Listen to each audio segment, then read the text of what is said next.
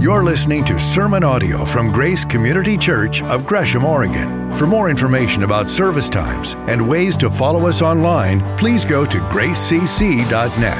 That's gracecc.net. And thanks for joining us.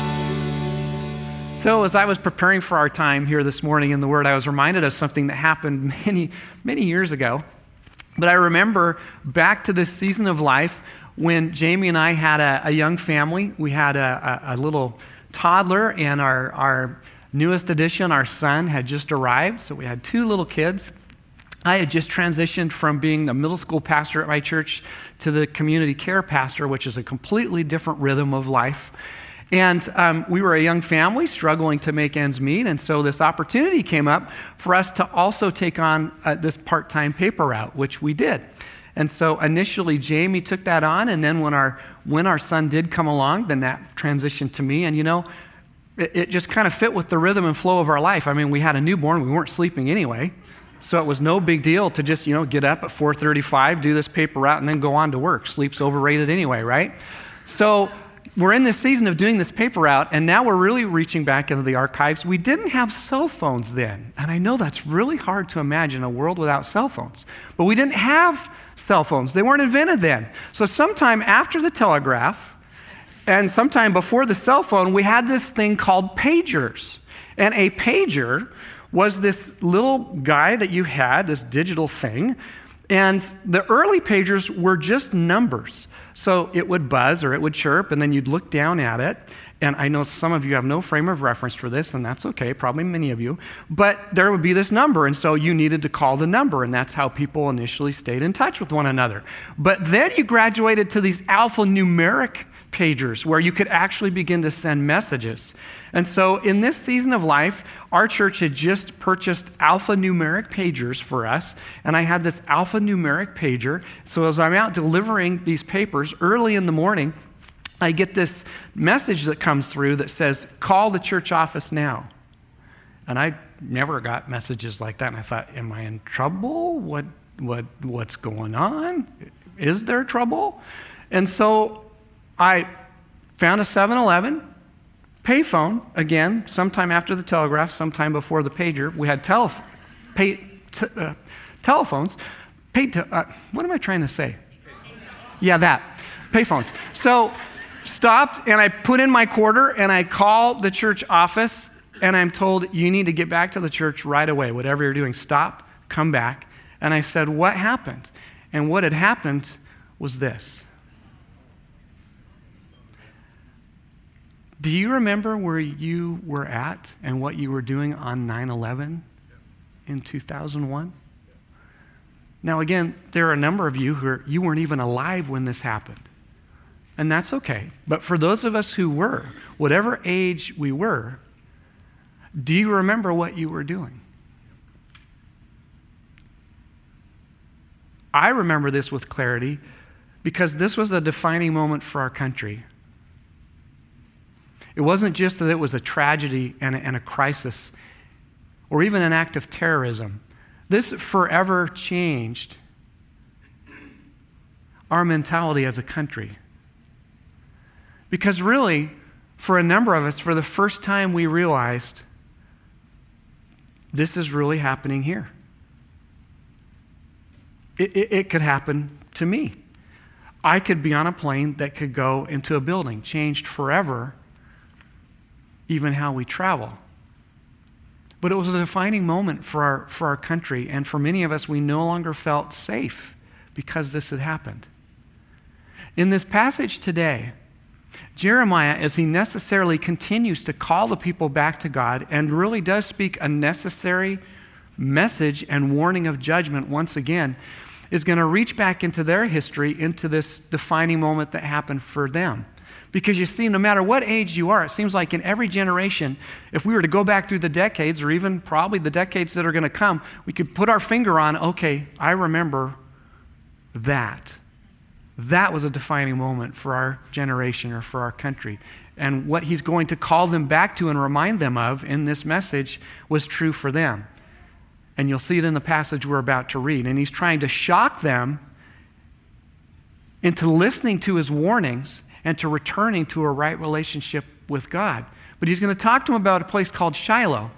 And Shiloh was literally the center of the country. It was about 20 miles north of Jerusalem. When Joshua led the people into the promised land, after all those years of desert wandering, after all those years of captivity and slavery in Egypt, this is where they came to. And it was there that they divided up the land. This was the home of the tabernacle. This was where the Ark of the Covenant was. For a number of years, this is where the great prophet Samuel counseled from. And the Ark of the Covenant and the tabernacle lived here, was here, in the time of the judges.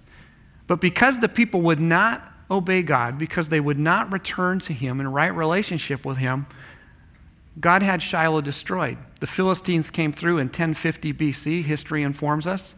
And just like God had predicted then, Shiloh was completely wiped out. And so pretty much everybody had seen Shiloh at some point.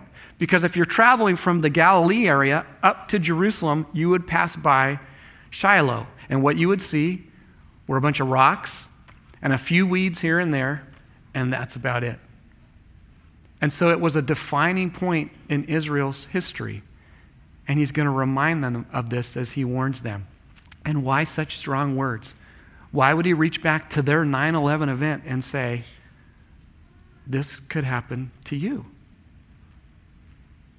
Because of the religious hypocrisy that was going on in their lives and in the nation. So let me read this passage to you. This is our passage for today. Jeremiah 7:1-15. And this again is from Jeremiah. This is the word that came to Jeremiah from the Lord. Stand at the gate of the Lord's house and there proclaim this message. Hear the word of the Lord, all you people of Judah who come through these gates to worship the Lord. This is what the Lord Almighty, the God of Israel, says. Reform your ways and actions, and I will let you live in this place. Do not trust in deceptive words and say, this is the temple of the Lord, the temple of the Lord, the temple of the Lord.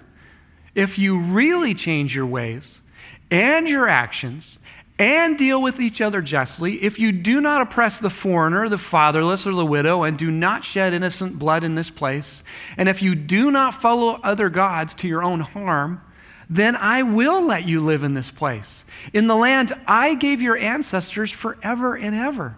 But look, you are trusting in deceptive words that are worthless. Will you steal and murder, commit adultery and perjury, burn incense to Baal, and follow other gods you have not known, and then come and stand before me in this house, which bears my name, and say, we're safe to do all these detestable things? Has this house, which bears my name, become a den of robbers to you? But I have been watching, declares the Lord.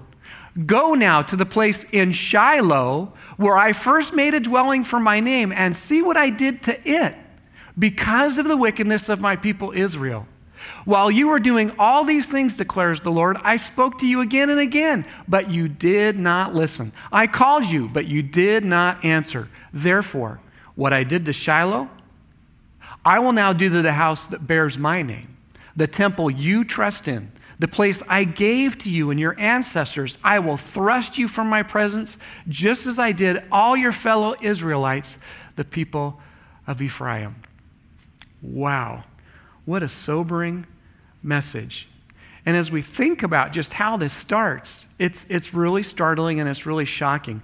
I want you to imagine, for those of you who are able to come to in-person worship on a Sunday morning, that next Sunday when you come back, as you're walking up to the facility here I am standing out there with this poster board that says, judgment is coming, the end is nigh. And I'm preaching and yelling and proclaiming this message of warning and judgment. Be pretty hard to miss, right? And that's exactly the picture of what's going on here.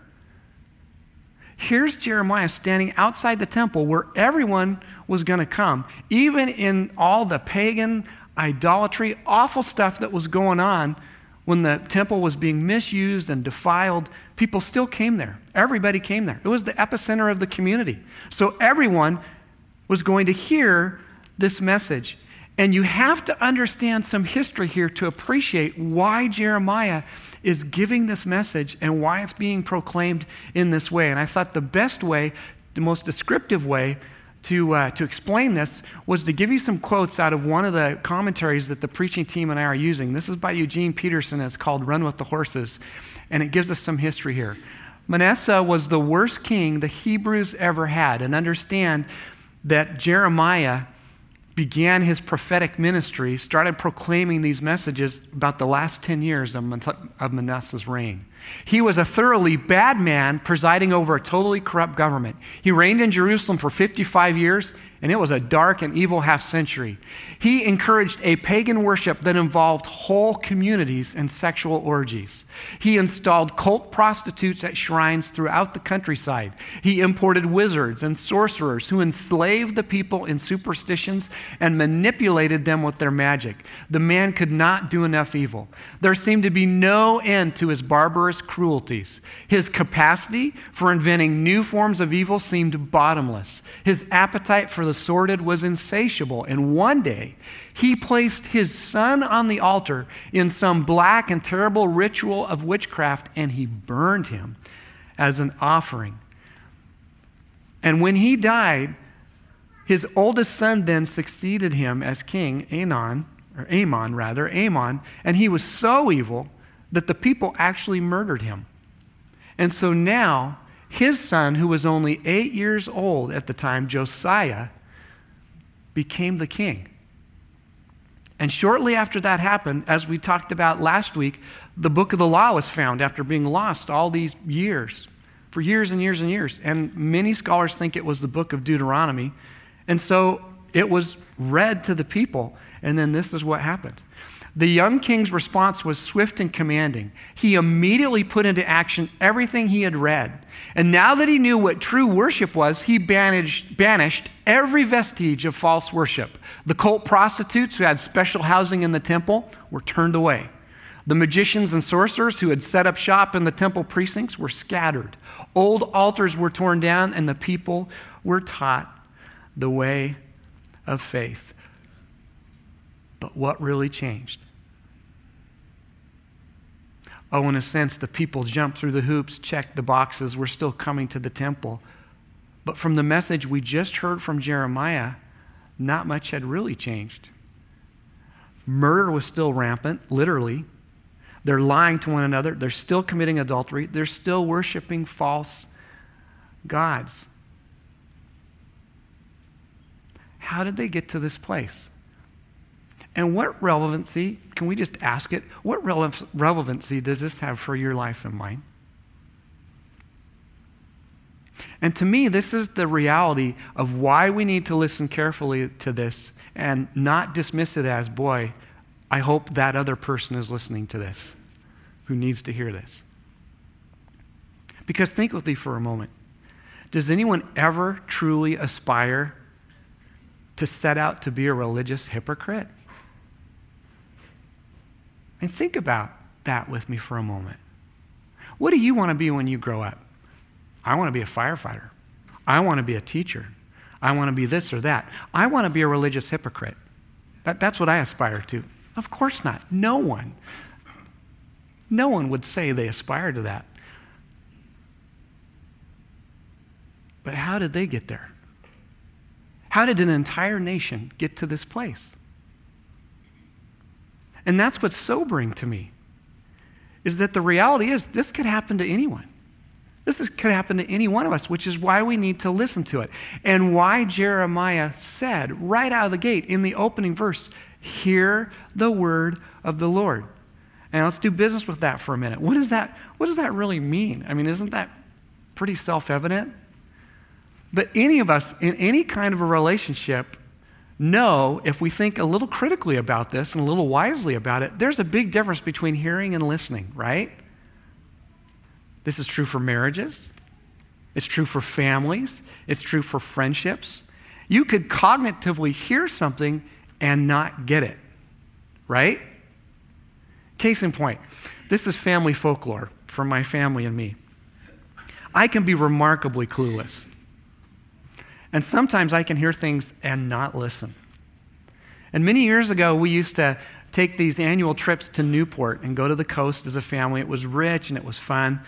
And my family told me shortly after we got there, hey, you know what? Tomorrow we're going to celebrate the fact that you've been a pastor, you've been in vocational ministry for 20 years.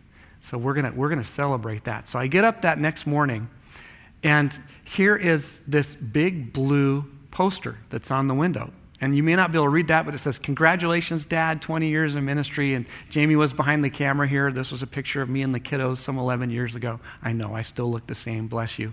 Still look young. And there's this sign on the window, and if that's not enough, they put a sign on the dog.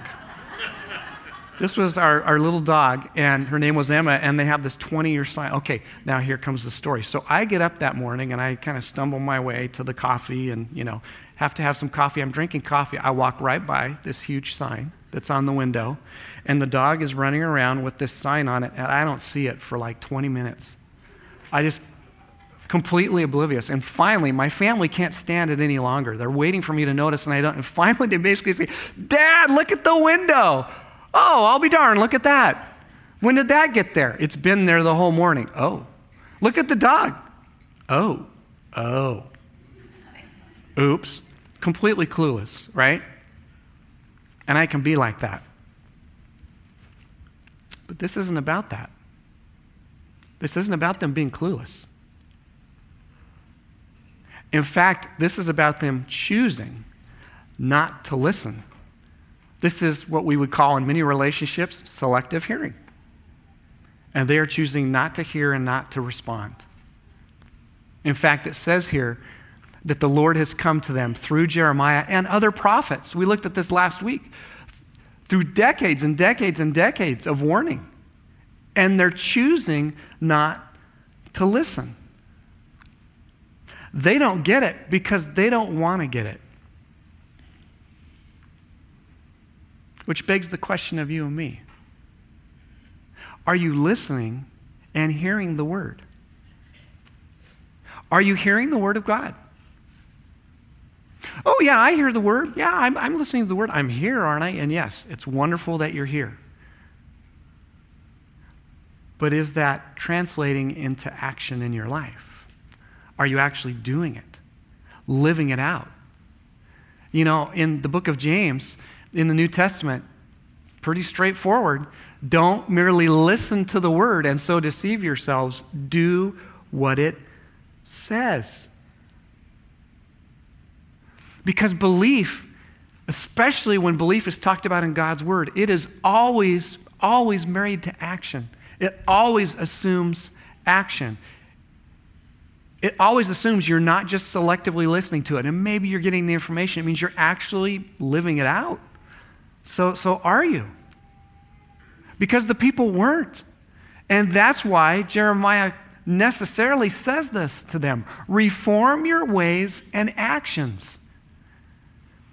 Which really means transform your ways and actions. One of the things our communities at Grace have been doing, and I so appreciate this, is they are talking through the very spiritual practices and realities that relate to what we're talking about here on Sunday mornings. They've been talking a lot about repentance, and necessarily so. Because this isn't just about changing behavior. This is about changing the core of who you are. And we'll talk about what that looks like in just a bit. But this is about a transformation that he's calling them to. This isn't behavior modification. This is about changing the core of who they are. And yes, it really is possible. But it means that we stop going through the religious motions, which is what they were doing. On the outside in many ways, they were doing what they needed to do. It's analogous to the person who goes to church. They serve, they're engaged, they give, they show up on Sundays, or they're online taking it in on Sundays. But the way they live the rest of their life, the rest of the week, you'd never know that they claim the name of Jesus as their Lord and Savior. And so to illustrate his point, he refers to the false prophets of the day, and there were many who were saying, hey, everything's great. We have the temple of God. And this is like someone walking into the temple proverbially and saying, oh, I'm in the temple, or oh, I'm going to church, or oh, this is so great. But they're not really being sincere. The changes aren't enduring or lasting. This is like a bride who is really excited about her wedding. And brides should be excited about their wedding, about the ceremony. It's so special, so sweet, so significant. But what about the marriage then that's going to follow? And in our culture, by way of example, we put so much emphasis on weddings and making them special and beautiful, and they absolutely should be all those things. But what about what follows the wedding? What about the relationship that comes afterwards?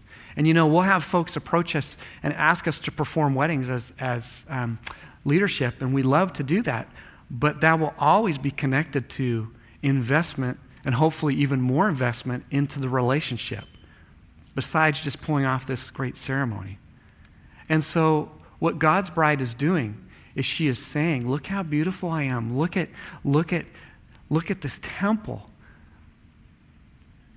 And yet she's not willing to do the work of working on the relationship, which I think is instructive for you and me. What does it mean to stop going through the religious motions? It always comes down to relationship. Relationship with God, relationship with others. So let's go there for a minute. Just one dynamic of our relationship with God. Are you hearing the word? Not just taking it in, but letting it transform you, believing it, responding to it, living it out. Well, let's go a little deeper there. What kind of media are you consuming? What voices are you listening to? What are you watching on social?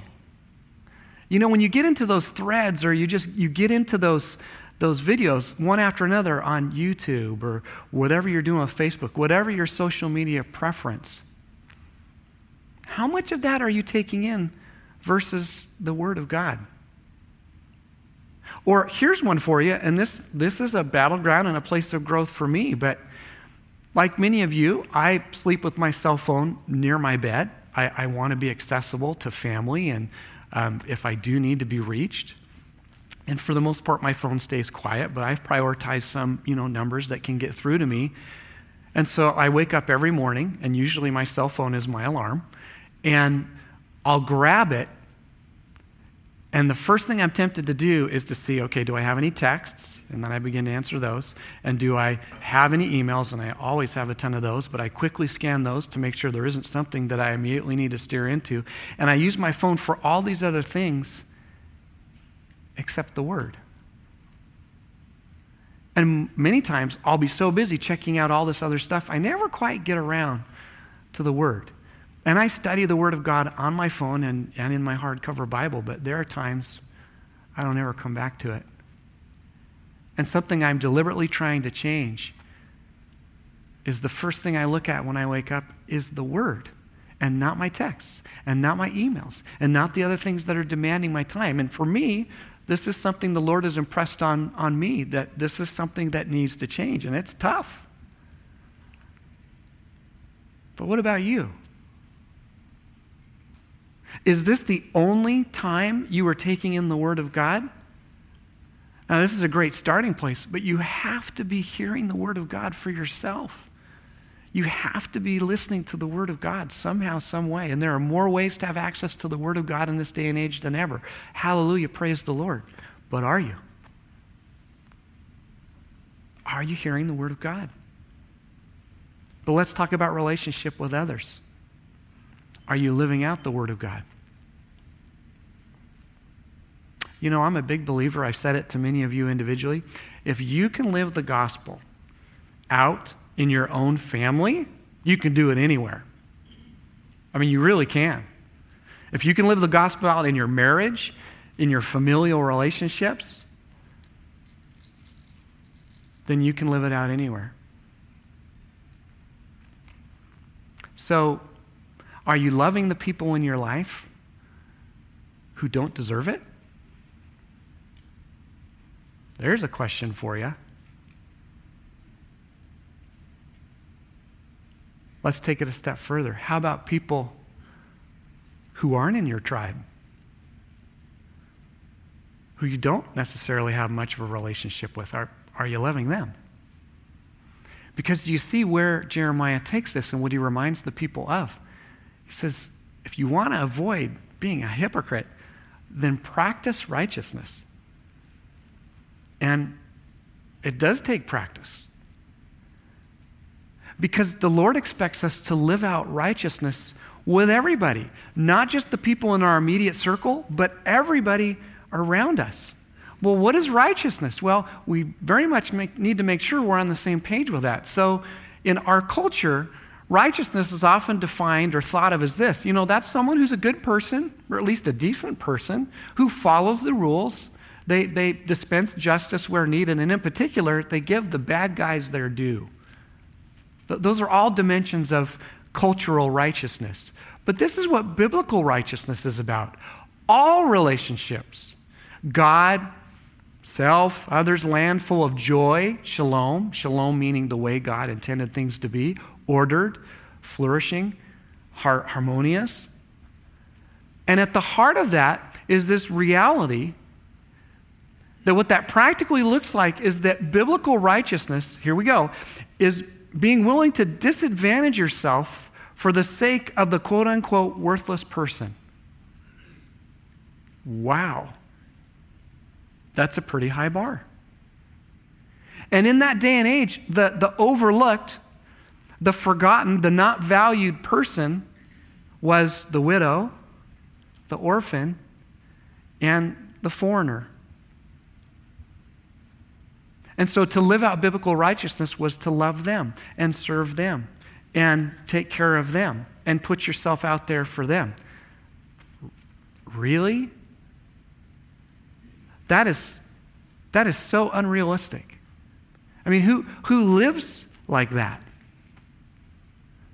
I mean, really? God's people do. Look what he calls them to. If you do not oppress the foreigner, the fatherless, or the widow. And he goes on to, again, describe what genuine change looks like, what it genuinely means to love God and love others. But this was top of the list, and you see this over and over again in God's Word. And so as you and I think this out in our lives and in our relationships, who is the person who gets overlooked by everybody else? Who is that person who you don't necessarily have a relationship with, but God calls you to love them? And again, this is a really big ask if you and I begin to think about this and carry it through to conclusion. You're asking me to love and serve and really to disadvantage myself in order to help someone who maybe I have no relationship with, who no one else is helping, and who I really don't have any expectation of getting anything from. Not a thank you, not gratitude, not acknowledgement, not recognition. And I'm still supposed to help them?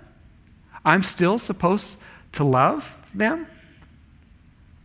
This is a big ask. I mean, how does this really work? What does it really look like? Is this even possible? And the reality is, it is possible. Because if you know Jesus Christ, if you've received him into your life, then he lives in you through the power of his Holy Spirit. And there's this fusion that happens between his power and our willingness to respond and to actually work at it. And this balance is captured in places like 2 Peter in the New Testament. His divine power, it's talking about the Holy Spirit, God's presence in our lives, has given us everything we need for a godly life through our knowledge of him who called us by his own glory and goodness. But look what he goes on to say just a couple verses later. For this very reason, make every effort to add to your faith goodness, and to goodness knowledge. And then he continues to go down this list of spiritual realities. But the bottom line is, if we take our effort in response to the empowerment of the Holy Spirit, you and I truly can live like this.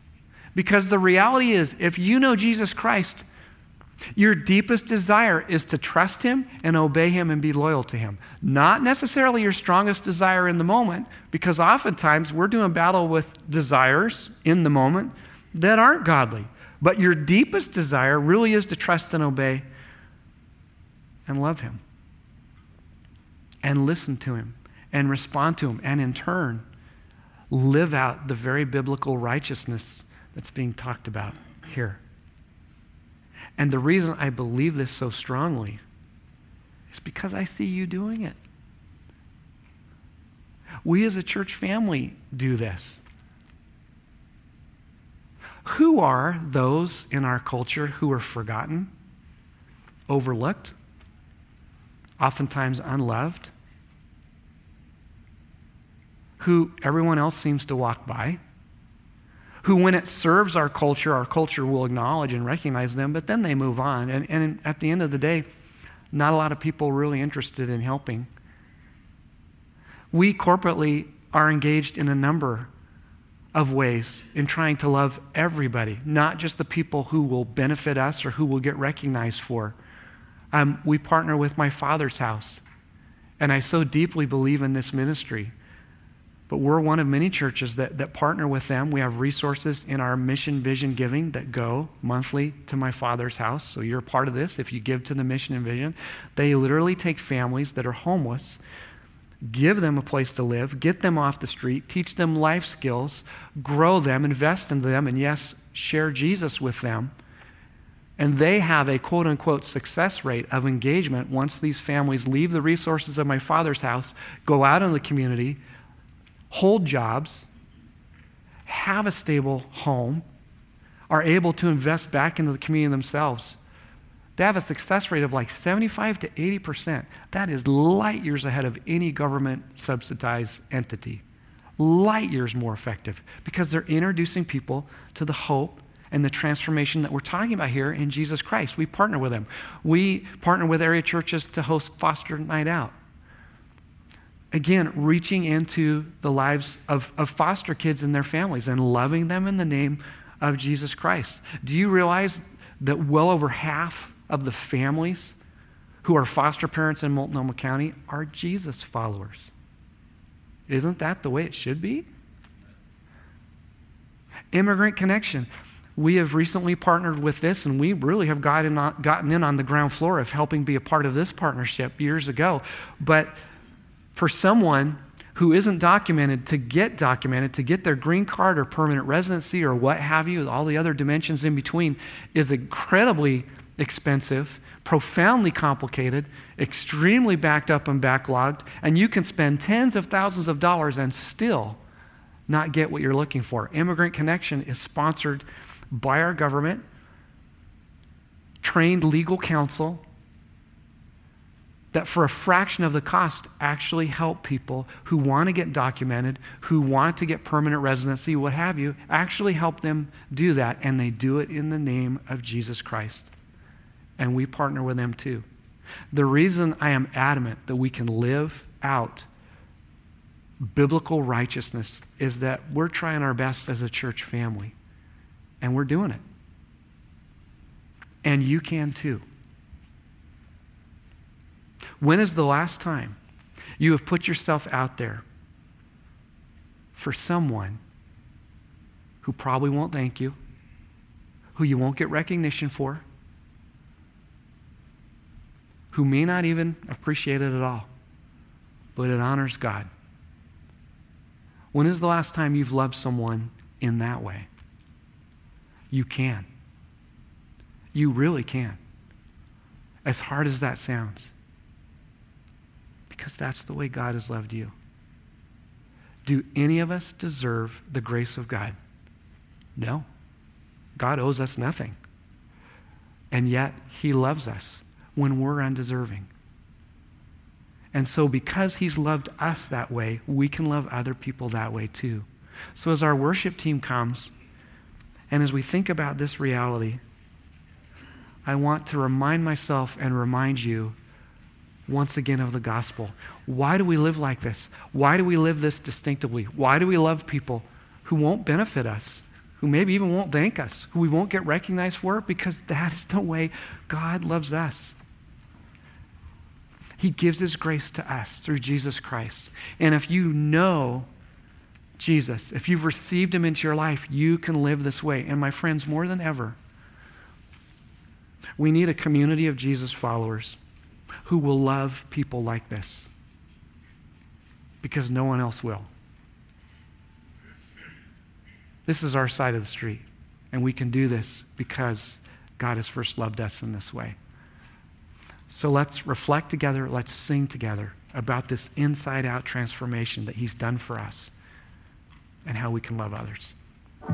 Thank you for joining us for sermon audio from Grace Community Church here in Gresham, Oregon. For more information about service times and ways to follow us online, please go to gracecc.net. That's gracecc.net.